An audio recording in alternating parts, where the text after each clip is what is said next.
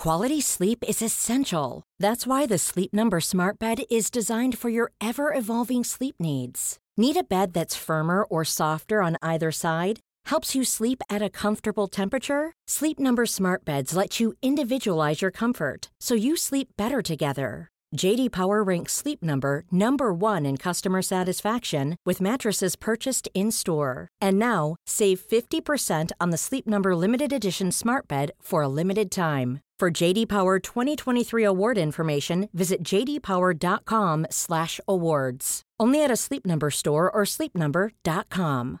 Ready to pop the question? The jewelers at BlueNile.com have got sparkle down to a science with beautiful lab-grown diamonds worthy of your most brilliant moments. Their lab-grown diamonds are independently graded and guaranteed identical to natural diamonds, and they're ready to ship to your door. Go to BlueNile.com and use promo code LISTEN to get $50 off your purchase of $500 or more. That's code LISTEN at BlueNile.com for $50 off. BlueNile.com, code LISTEN. Hold up. What was that? Boring. No flavor. That was as bad as those leftovers you ate all week. Keke Palmer here, and it's time to say hello to something fresh and guilt-free. Hello Fresh. Jazz up dinner with pecan-crusted chicken or garlic butter shrimp scampi. Now that's music to my mouth. Hello Fresh. Let's get this dinner party started. Discover all the delicious possibilities at hellofresh.com.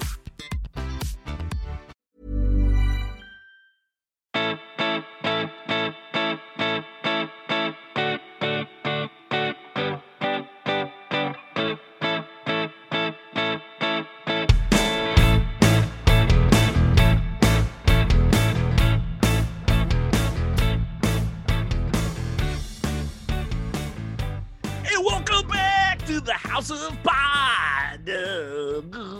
I'm Kaveh. I'm Lizzie.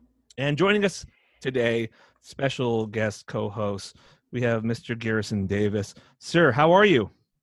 Doing good. Your hair looks luscious, wavy, and I'm apparently drinking Windex. You guys, our listeners, he's drinking this. Literally, it looks like Windex, a neon blue kind of transparent liquid, and it looks toxic, and he's just laughing, and he looks really happy. So I recommend that everyone at home drink Windex. I'm just kidding. We want to talk to Garrison's parents because it looks really unhealthy. We don't approve. We do not approve, man. No. Yeah, there's a lot of weird ingredients in this. All right, well, it's probably not great. No, you should never drink anything that looks like Windex. That's as a GI doctor, that's what I say. Oh no!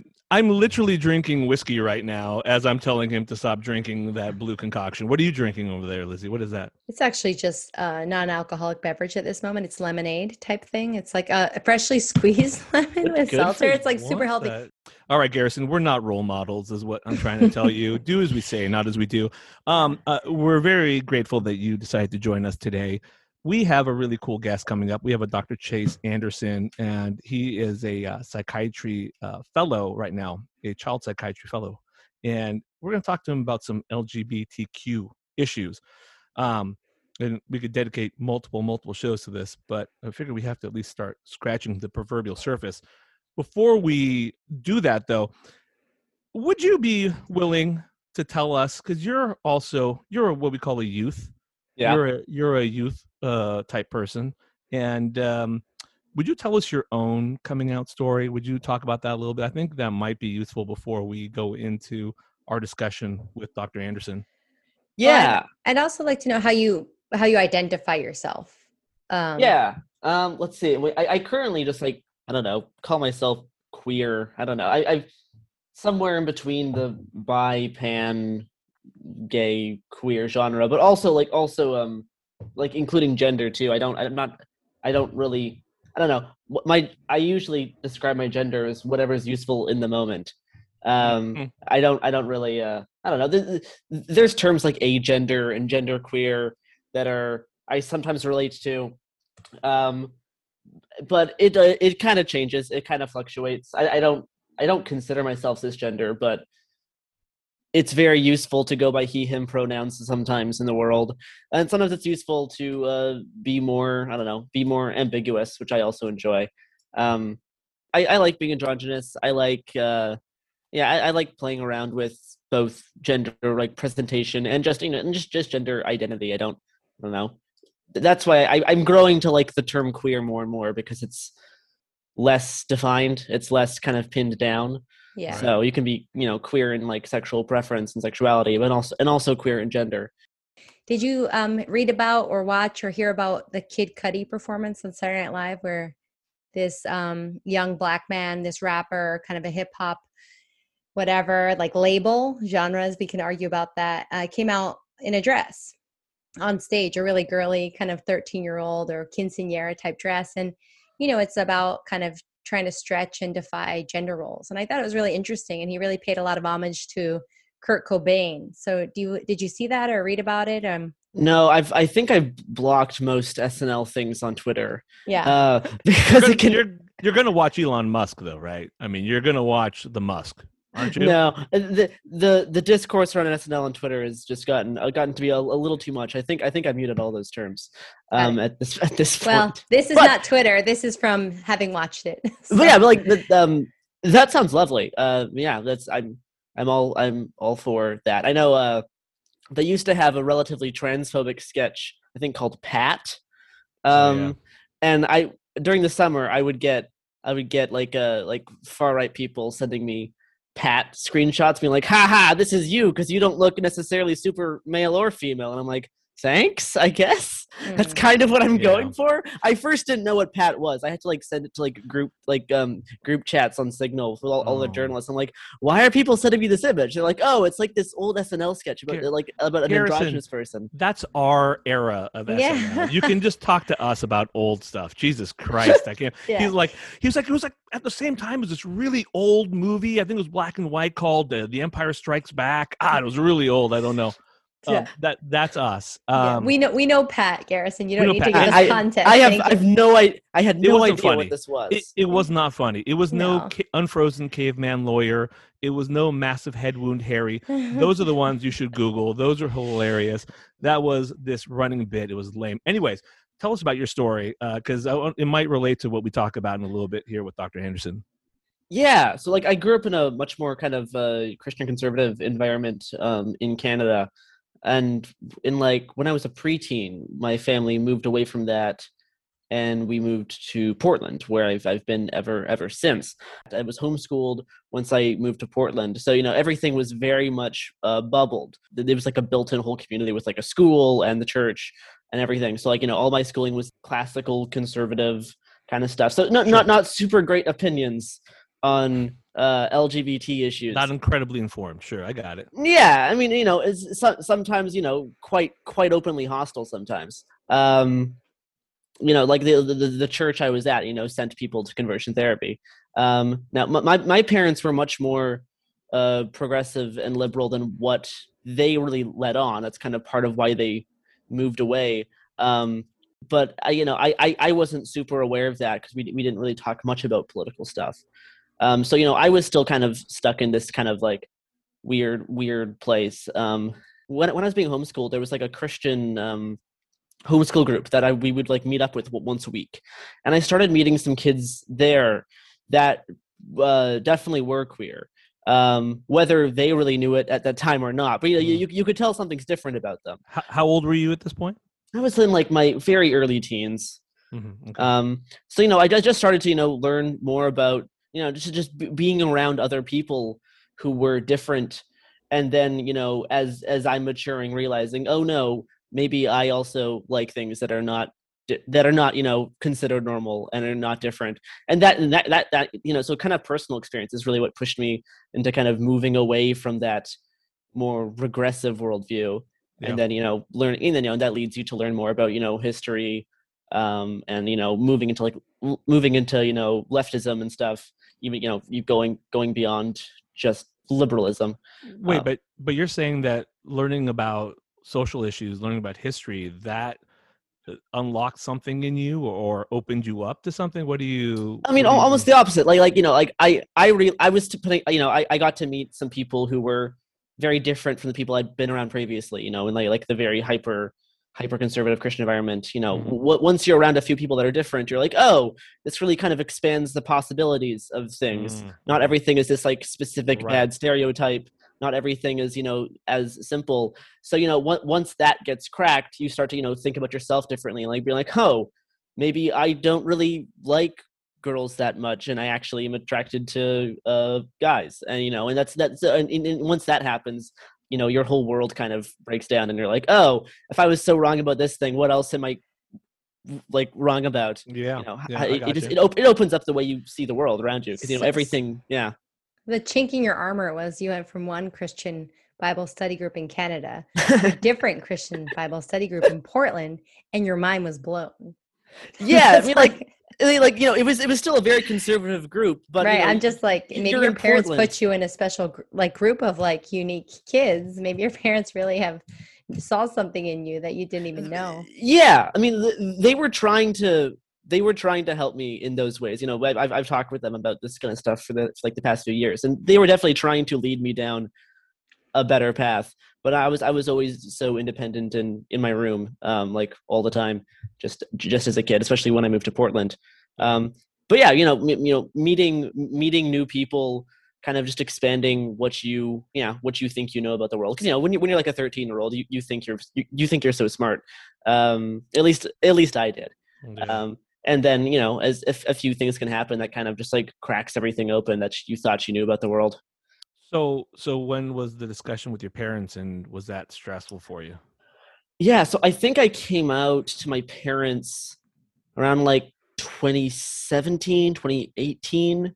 This is like when I was like 16ish, I think. I was definitely like nervous at first, because like I knew that we had this more conservative background, and I knew they were kind of not really that anymore, or not really that in the first place as much. But I still didn't know quite what was going on, because we didn't really talk about that kind of stuff. So I didn't really know what the reaction would be. The way I decided to come out, because I'm a nerd, is I bought a lightsaber pride shirt. So a pride shirt that's just like all different colors of lightsabers. Yeah. And that's the way I decided to come out. And my parents didn't get it for a day. They just thought like, oh, they're like, oh, Garrison, that's a nice shirt. I'm like, oh, thanks. And then the day after, I told them, so yeah, this is a pride shirt because I think I'm like bi or queer or something. And they're like, oh, that's cool. Even we talked about it. I forget what it was exactly like. But yeah, they were very supportive. Yeah. Yeah, they were very happy that I was, growing as a person, and change. They were happy for a lot of reasons.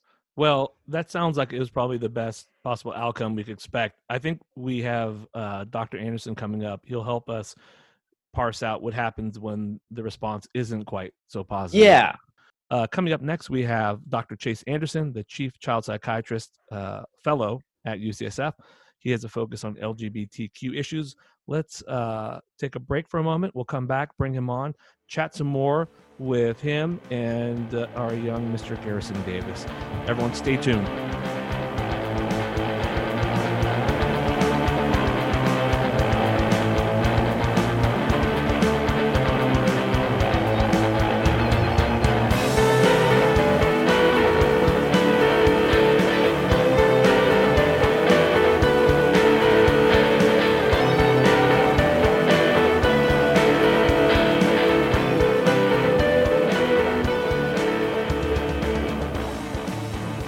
Welcome back.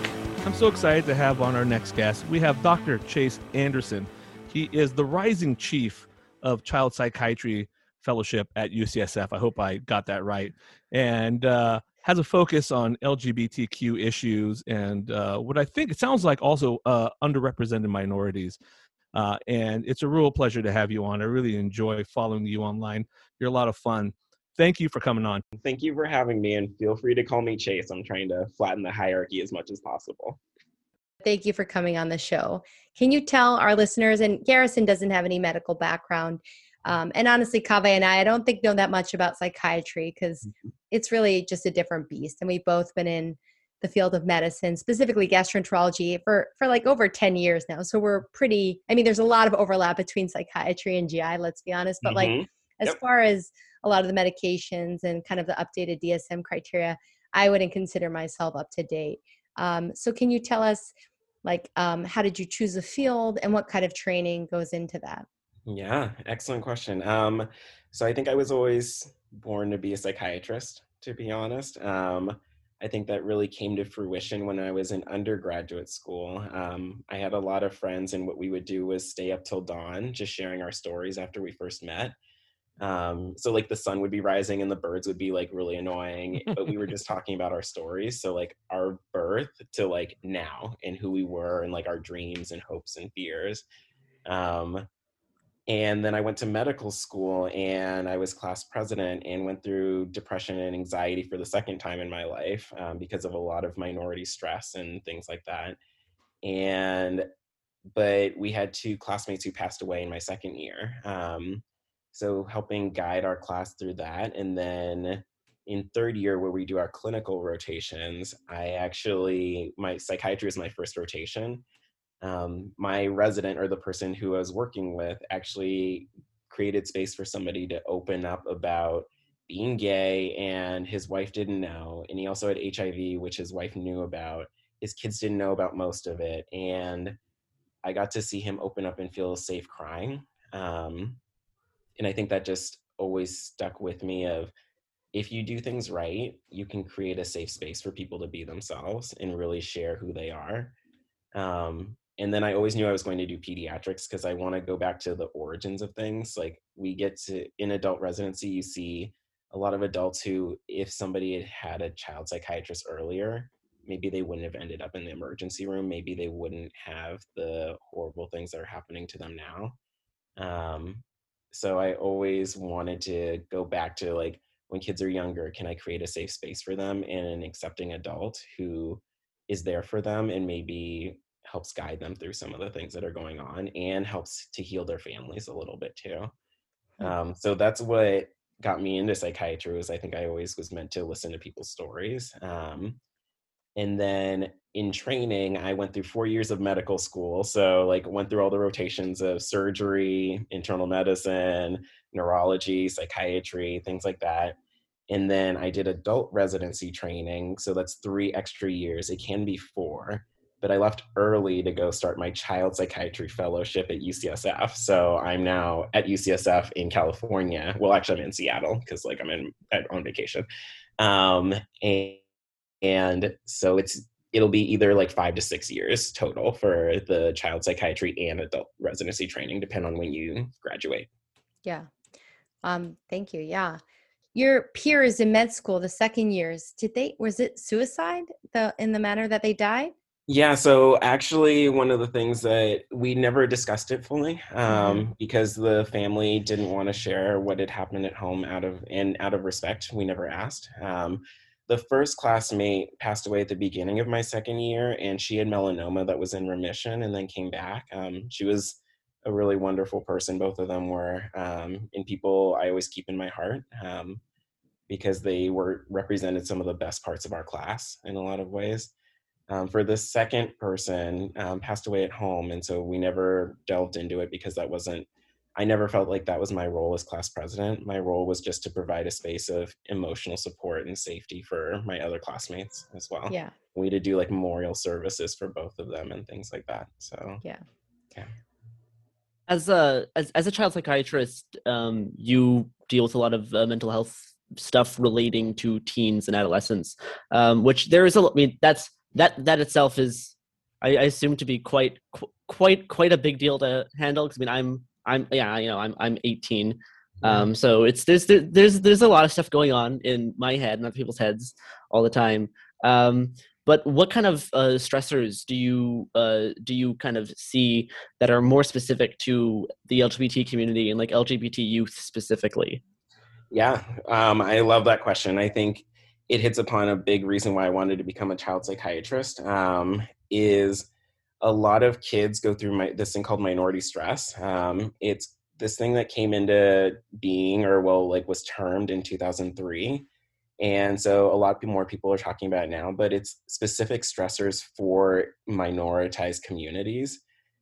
It started out as for LGBTQ plus populations, but then expanded to other minoritized populations as everybody was like, oh, we're all experiencing these stressors. So it's specifically for a specific population. So like getting called the N-word, getting called an FAG, those kind of things are specific stressors that go to specific communities and then cause mental health outcomes. The way I try to describe it to people is imagine getting a paper cut. You get one and it heals. And it's annoying, but you're like, okay, it's gone. Imagine getting 1,000 paper cuts a day and you have no idea how you're bleeding everywhere. And then you're like, how do I heal? And so that's what minority stress is for a lot of people. And the other way I like to describe it is actually using a Sailor Moon reference, because I watch a lot of Sailor Moon in Japanese, so I had to bring that in.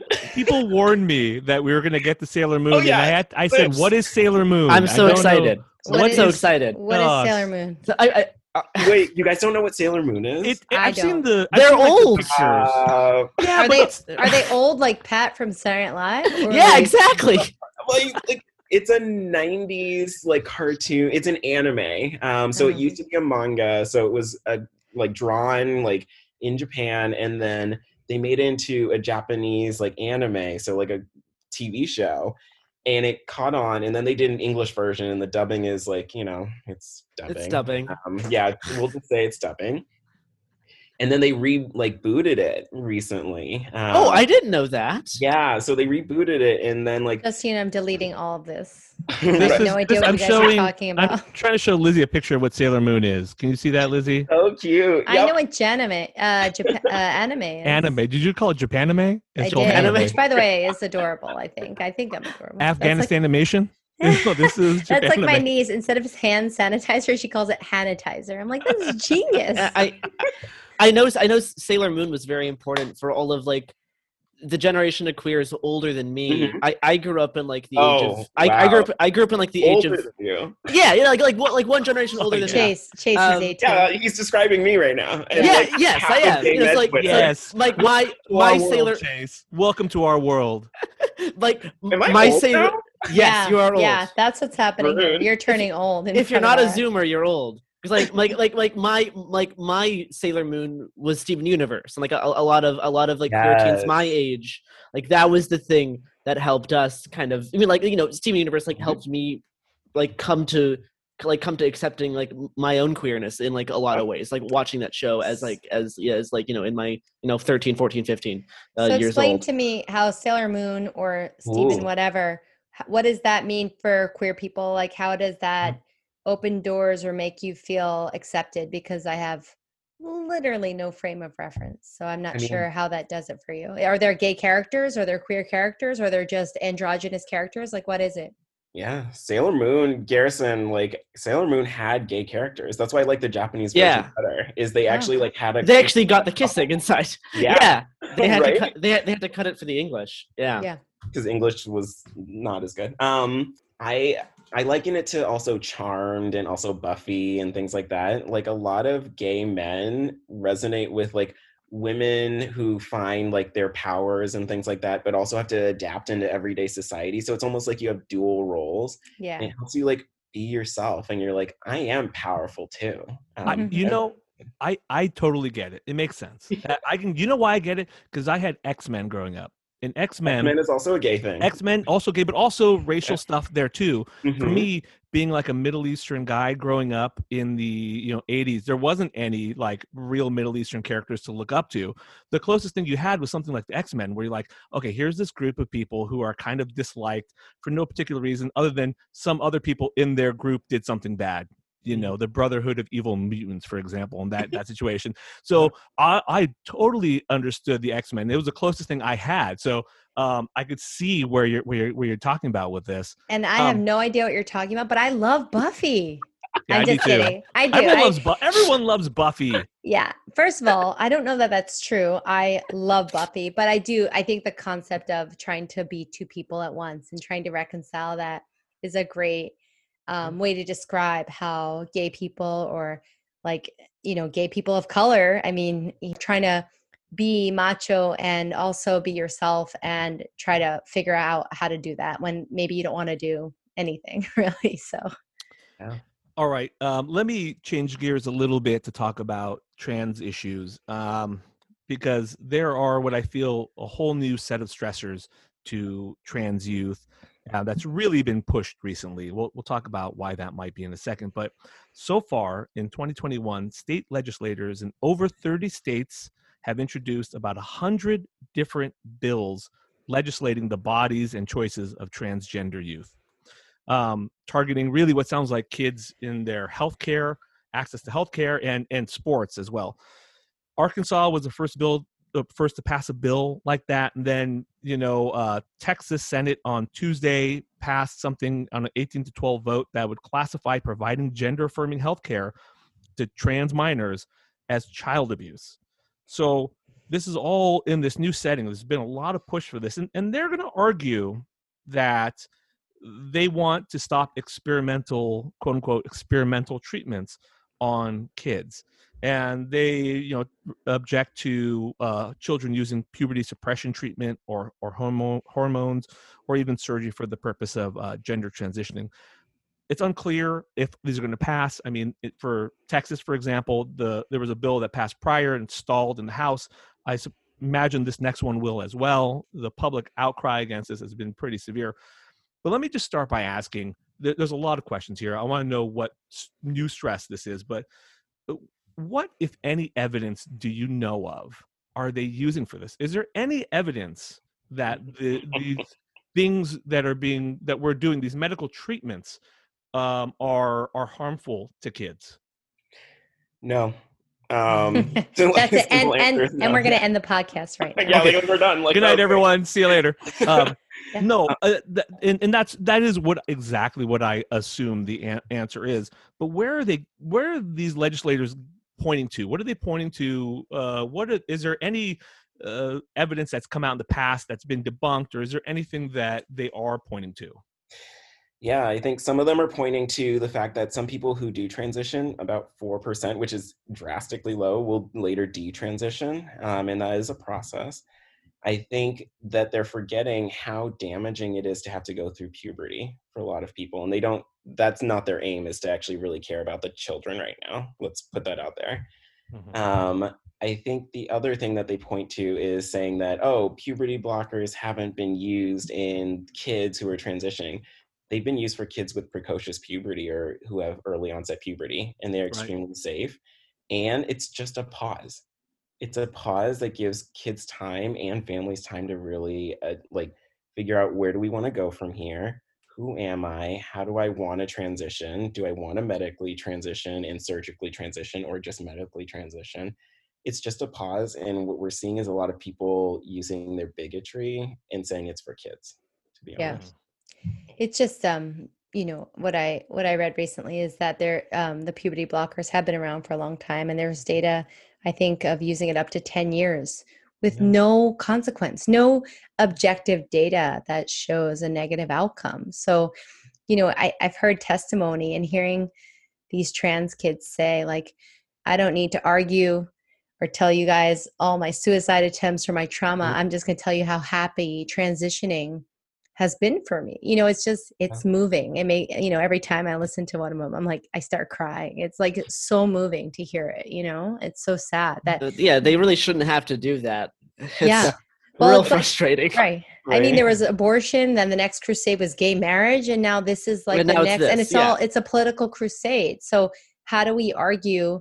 I guess, Chase, I don't know if you have anything in your pocket. How do we argue the science? And how do we translate that into legislation? How do you win the argument of we're scared and we don't, the conservatives are just scared and they don't want to feel like, quote unquote, society's getting out of control and being unpredictable when they're just uncomfortable. How do you win the argument when it's just, they don't like it. They don't like these people. They don't like the whole thing. Yeah. I think that is the crux of what's happening in America. We're seeing a lot of fear and we're seeing a lot of anger, and I think the thing that I've seen help the most is there are a lot of people who do science work, and I love that. I think it's, how do we relay that to the public? And also, how do we let trans people and trans individuals and trans children share their stories? because I think it's the stories that, I mean, this is why I'm a psychiatrist. I think it's the stories that really capture people. That's why I write about my own mental health, just to normalize these things. Like, these are things that people go through. Kids shouldn't have to do that, but I have seen the power of like us uplifting trans voices. I've seen people change their viewpoints because of that. But the other thing that we need to add as a caveat is, at a certain point, you have to just let these people go, like certain hateful people and bigoted people. Like, some people we will not be able to change. And like, I'm sorry, but no amount of facts is going to get to them, no amount of stories. And so how do we work around them? How do we get people in government who actually listen and actually care about other people? How do we do grassroots efforts? How do we protect trans people so they can get through these moments too? Yeah. Their arguments are like, these kids are being reckless, when it's like the kids and their parents and their primary care doctor, and maybe you can speak to this, and a psychiatrist and a social worker and an endocrinologist. Science. It's a team of people working together who are making this decision to literally transition. It's an important word, right? It's not just like, I'm going to go chop off my penis tomorrow. It's, it's not as whimsical and reckless. It takes so long. It's years sometimes. Most of my friends are trans. I mean, I've talked to my therapist about getting on estrogen. I may do that eventually. We'll see. But like a lot of the fear from a lot of these kids and their parents is the fear from the parents and just fear of us in general. Just it's so long and daunting. Like people all like the commentators on the right and politicians talk about it it's this instant thing, and no, like, it can be so depressingly long of a process to get stuff started, and just like so overwhelming. It's like, it's absurd, and how some of these states' laws are like just like contradicting the medical consent age in all these states. It's like there's so much ridiculous bullshit going on. That's like, rage is the only kind of emotion I can deal with it right now, because it's just there's so much of it all the time. Chase, we brought you on to help deal with the rage. Right. We don't want to hear a free session right now. Right. This is a free session. Sorry, man. Right. Sorry. We're not asking you about your experience, your medical professional to treat our buddy here. We're here to help out. Let me ask a question. This is probably obvious, but why is this happening now? This is not new. All this stuff, as Garrison said, has been science for a long time. This has been stuff we've been doing for a long time. People have been doing this for a long time. Why all of a sudden is there this massive push right now in all these states? I have to feel there's politics behind this. I don't know what else it could be. Yeah. So if you look back through history, until people's rights are enshrined by law, by the Supreme Court, they are vulnerable. And even then, people still go after them in different ways. We've seen this with Black Americans. We've seen this with LGBT Americans. We've seen it across every minoritized group. And so taking a step back, look at the group that is the most vulnerable right now. It's trans individuals, because their rights are not enshrined by law. And so politically, who do you go after to build your base and to basically whip up hatred? Right. Well, I have a question about that. Then who's next?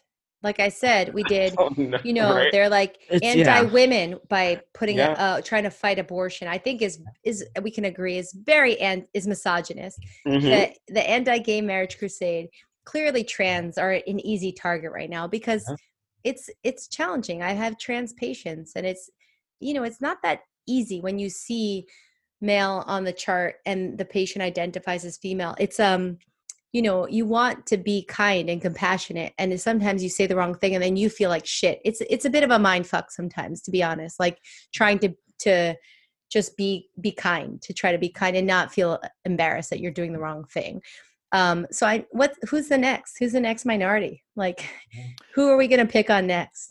I mean, we're already going after voting rights, and that's against every minoritized person because we voted in large numbers. So I think, honestly, what I hope happens, and I think all of you know that I'm kind of an idealist, is like eventually we just let go of this kind of stuff. And when a new group comes along or a new like idea comes along, we're just like, oh, let's hear more about this instead of let's hate this first and then have to like work against that. A lot of this plays into like a lot of old timey politics actually, because like the group that's behind the anti-trans bills in more than 20 states that have been introduced this past year is the Alliance Defending Freedom, which has been designated an LGBT hate group by the Southern Poverty Law Center. They've done a lot of anti-gay stuff in the past few decades. Their whole bit is that like homosexuals are going to destroy Christianity. So like that's that's like their whole bit. And like this year they have really turned up the notch on the anti-trans stuff, and a lot of their thing is, about protecting, the natural family, quote unquote. That's like their big thing. So, if we're looking for future targets, this could be stuff, more like sex workers. It could be stuff like, like non-monogamous relationships, and then, all these things are, when you add on another minority, like if you're a Black person or person of color, this just gets the dial turned up on like everything, right? So, you can watch groups like the Alliance Defending Freedom and other kind of similar groups who really focus on putting legislation into states, and seeing, what their ideology is, how they're, for this instance, rooted in like this deep, misunderstanding of biblical theology that's really, just to advance their kind of, bigoted agenda, and talking about, what other kind of possible targets will they come up with, as the world's going to changing, what kind of new things will become accepted, and then, groups like this are going to find ways to attack them. And, and trans issues are like the one thing right now, because like they kind of lost the battle on the homosexuals. Yeah. So trans is like the next thing they want to do. You're exactly right. You mentioned it too, Chase. You said that like this is done to whip up the base, give them something to fight for. And this is kind of an easy, low-hanging fruit for them to fight the way they spin it. Because if someone just comes at you and says, hey, do you think we should be letting men into the women's bathroom? Do you think we should be letting kids decide if they're going to become a different sex when they're 4? They throw out this red meat that people will eat up. And it's wrong. That's my. I know it's wrong. Can you explain what misconceptions there are about trans health that are fueling this, and can we dispel a couple of them? I know there's more than we can count. There's like a multitude. We could have episodes on episodes. I think one of the big things that comes up is, and this happened with gay people as well. Kids don't know. Kids actually know from a very early age their sexual orientation, as well as like. One of the big things is actually some LGBT people, they've done studies on this, actually know their sexual orientation earlier than straight like people do. And that we actually have a sense of self that comes about pretty early. That's one of the things that comes up in a lot of cases, is basically saying things along those lines. There's also saying like with puberty blockers, saying like, oh, it has like all these negative consequences. The ones that I like remember off the top of my head are sometimes there is lower bone density, but you give vitamin D and calcium, like you can fix that. And also sometimes people are a little bit taller depending on like which way they're transitioning and things like that. And because your growth plate closes a little bit later, and sometimes you get a headache. Like, okay, those things happen, but these things are safe. So there's also that. I think the other thing is that it's just, people say, as Garrison really aptly put it, this is destroying families. Who are you to say what a family looks like? Right. A lot of people who are LGBT, we build our families because of like this issue of not being accepted by people who are bigoted. So we build our families, and just because your family looks one way doesn't mean it's the right way. It doesn't mean that it's set in stone. And also thinking about just like families come in wholly different ways. Like we have the gay med Twitter family on Twitter. Mm-hmm. That's a family. Like a family is somebody who supports you and is with you and also challenges you to be a better person. Yeah. I mean, that's very well said. Thank you. I think the Supreme Court will be hearing cases on foster care families, I think, because I think there's Christian churches that support foster care programs, and they are saying they don't want gay people to support them. So that's the next battle, which, it's so sad, right? Like if someone wants to help a kid, like let them help a kid. But you really stated very well, I think, what the very few pretty minor negative consequences are. I mean, I don't want to be any shorter, so maybe that's a real consequence, but I'm totally happy with my height, but those are meaningful. But those are the negative consequences. So can you speak to the data and any outcome numbers for the positives? So I think clearly suicide, it would be maybe the number that's the most striking. So if you could share that with us. Of course. So there's a new study that came out that actually shows that not only do people have decreased suicidality in terms of if you help them with transitioning, but also another thing that we always need to think about is LGBTQ plus Americans have higher rates of substance use, like astronomically so. Yeah. Back in the day, and what was taught in medicine sometimes, and still is in some ways, is the thinking that people who are minoritized or people who are LGBTQ plus are experiencing higher rates of substance use because of genetic factors. Genetics in some ways do predispose people, and epigenetics and things like that. I can break that down if we need to. But what they're looking at now is that minority stress in and of itself leads to higher rates of substance use. So because somebody is being told every day, like being called the N-word, being called like blah, blah, blah, what happens is that you use substances as coping because they don't have people who are around them who support them.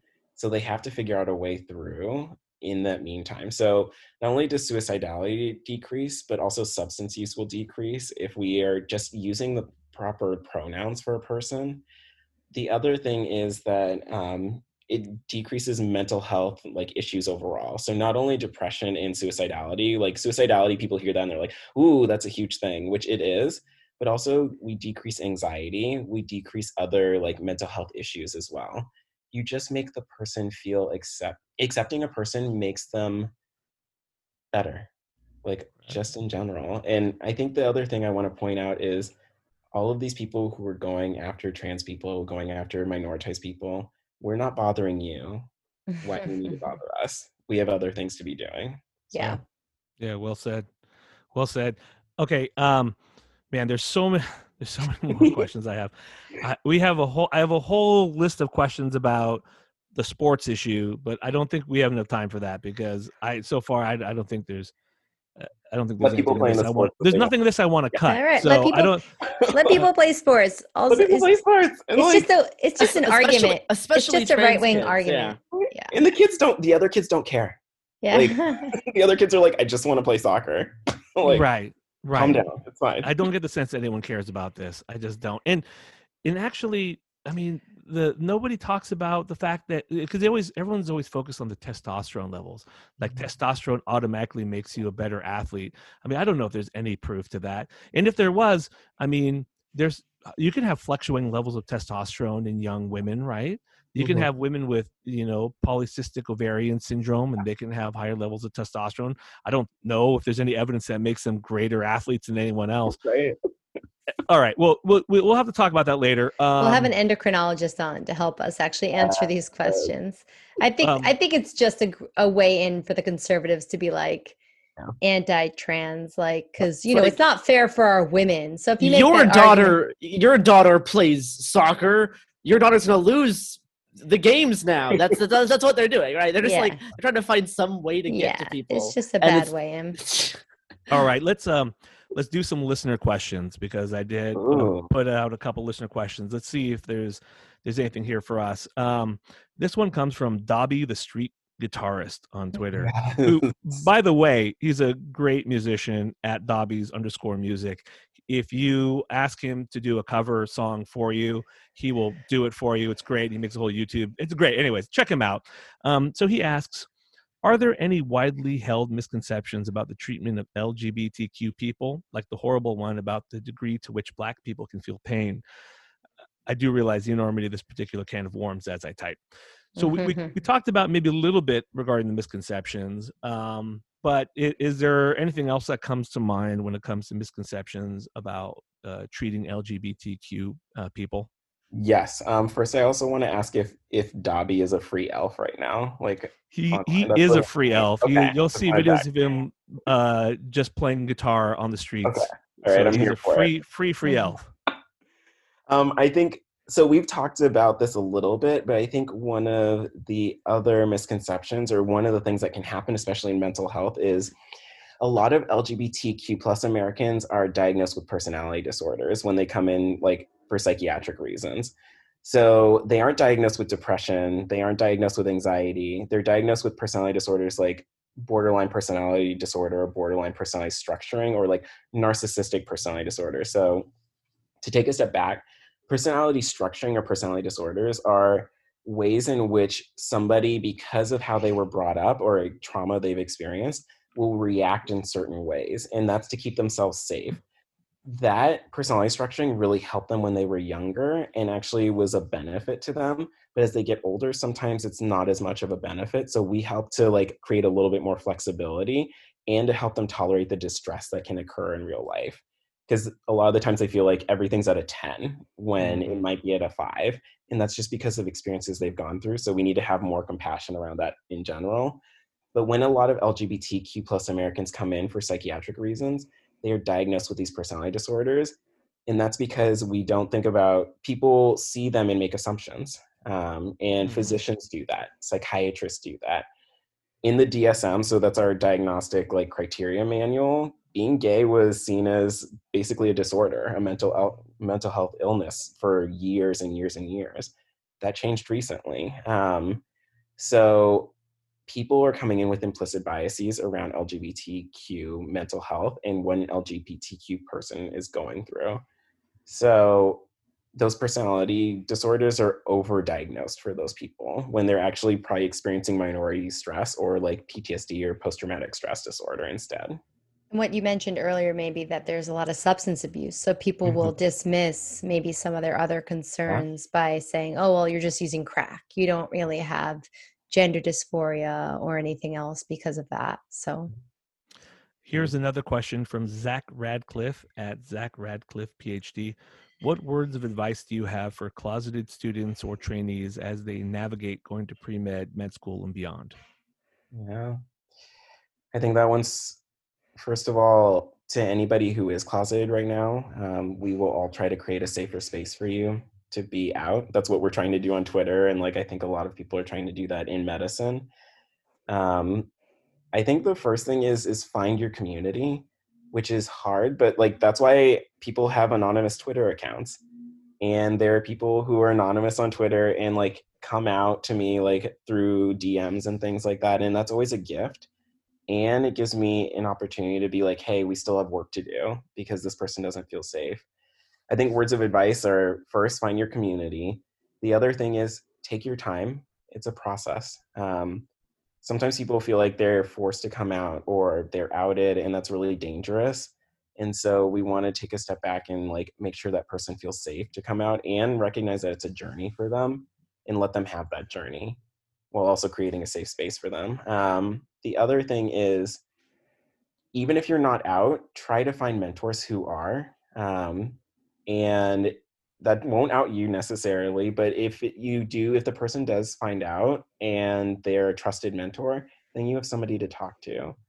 I think that's the fourth thing, is find somebody to talk to about this, because it's hard. It's really hard to go through medicine in general. Like, the medical culture needs a drastic shift. yeah. But if you're closeted and gay or LGBTQ plus or different in some way, you need to find support some kind of way. So like, that's why I mentioned Twitter first, because it's we're trying to create a positive community right now. Some people are. Thank you for that. Right. I've been on Twitter. I don't know. I'm if like, it's Chase, totally that is the positive. nicest, most overly kind statement I think we've ever made on this. Some people need to shape up, but like a lot of people are trying. No, Well, thank you. Thank you for all you're doing on that. Yeah, man, you are a ray of sunshine on Twitter and on this podcast. Thank you so much for coming on, both of you guys. Garrison, it is always so much fun to have you on. I hope you decide to let us harass you some more on the show. We have a good time when you come on, and you have a lot to add. Can you tell people where to find you? Yeah, I'm on Twitter at Hungry Bowtie for reporting and also more cat pictures now. Yeah. So a mix of reporting on like far right stuff and protests, and then pictures of me in a poncho holding a cat. And also I appear semi-regularly on Behind the Bastards. You can listen to that. I also have a podcast series about the Portland protests called Uprising: A Guide from Portland. And I'll be working on more and more podcasts this next year, so stay tuned. Yes, definitely keep us updated on what happens with you and all these podcast appearances. Listen to Behind the Bastards. Check out my appearance recently on Behind the Bastards. It's an amazing show, and that's where we found Garrison too. So we can't emphasize that show enough. I mean, if you're going to have to choose between our show and their show, you should choose their show. But if you're going to listen to two shows, you should listen to both of our shows, is what I'm trying to say. Not cool. Thank you, Garrison. Dr. Chase Anderson, where can people find you? So I'm on Twitter at Chase TM Anderson. And then I'm also on Instagram, and that's at Aries T Muses Dream Cooper. Don't ask. It was like I created it when I was going through like applying for residency. I was like, don't find me. And then yeah, those are the two places to find me. All right. Well, thank you guys so much. Thank you to Nadim, our producer, for helping us get these out there. Follow us at Twitter at The House of Pod. That includes you, Garrison. You don't follow us on Twitter. Don't think I don't notice that. I notice don't? that. He doesn't follow Saturday Night Live. You do not. If you have questions about quote unquote old stuff in the future, you can look to us, and I will answer those questions. Anyways, thank you guys so much. It was a real pleasure having you both on. Thank you. I followed you on Twitter. Hope you're happy. Woohoo! Yeah. I'll take a pity follow. Oh my God. All right.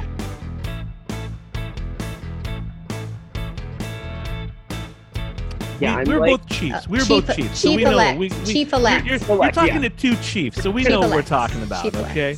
Yeah. Garrison, chiefs are basically when you're super cool and everyone in your class likes you, basically. No, you're not cool. Elect you. You're a big nerd. Yeah, I've no idea. I do a lot of work. I didn't know there was like this hierarchy. There's a hierarchy. Yeah. Garrison, here's a lesson for life. There's a hierarchy in everything. I know. That's why I'm an anarchist. Yeah. Exactly.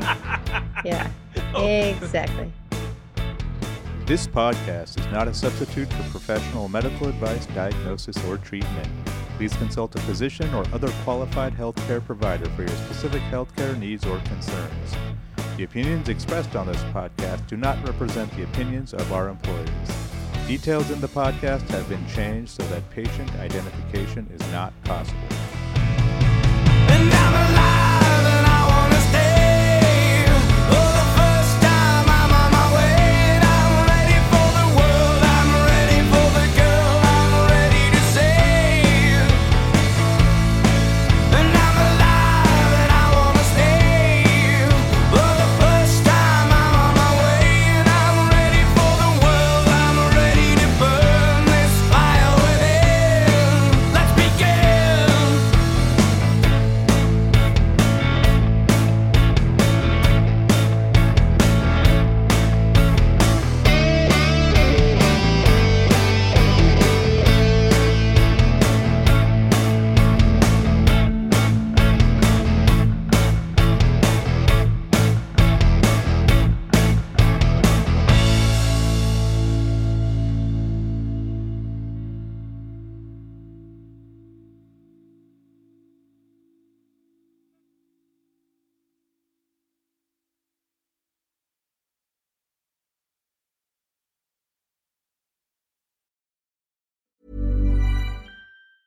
Hi, I'm Daniel, founder of Pretty Litter. Did you know cats tend to hide symptoms of sickness and pain? I learned this the hard way after losing my cat, Gingy. So I created Pretty Litter, a health monitoring litter that helps detect early signs of illness by changing colors, saving you money and potentially your cat's life. Pretty Litter is veterinarian developed, and it's the easiest way to keep tabs on your fur baby's health right at home. Go to prettylitter.com and use code ACAST for 20% off your first order and a free cat toy. Terms and conditions apply. See site for details. Ever catch yourself eating the same flavorless dinner 3 days in a row? Dreaming of something better? Well, HelloFresh is your guilt-free dream come true, baby. It's me, Keke Palmer. Let's wake up those taste buds with hot, juicy pecan-crusted chicken or garlic butter shrimp scampi. Hello Fresh. Stop dreaming of all the delicious possibilities and dig in at HelloFresh.com. Let's get this dinner party started. Planning for your next trip? Elevate your travel style with Quince. Quince has all the jet-setting essentials you'll want for your next getaway, like European linen, premium luggage options, buttery soft Italian leather bags, and so much more. And is all priced at 50 to 80% less than similar brands. Plus, Quince only works with factories that use safe and ethical manufacturing practices. Pack your bags with high-quality essentials you'll be wearing for vacations to come with Quince. Go to quince.com/pack for free shipping and 365-day returns.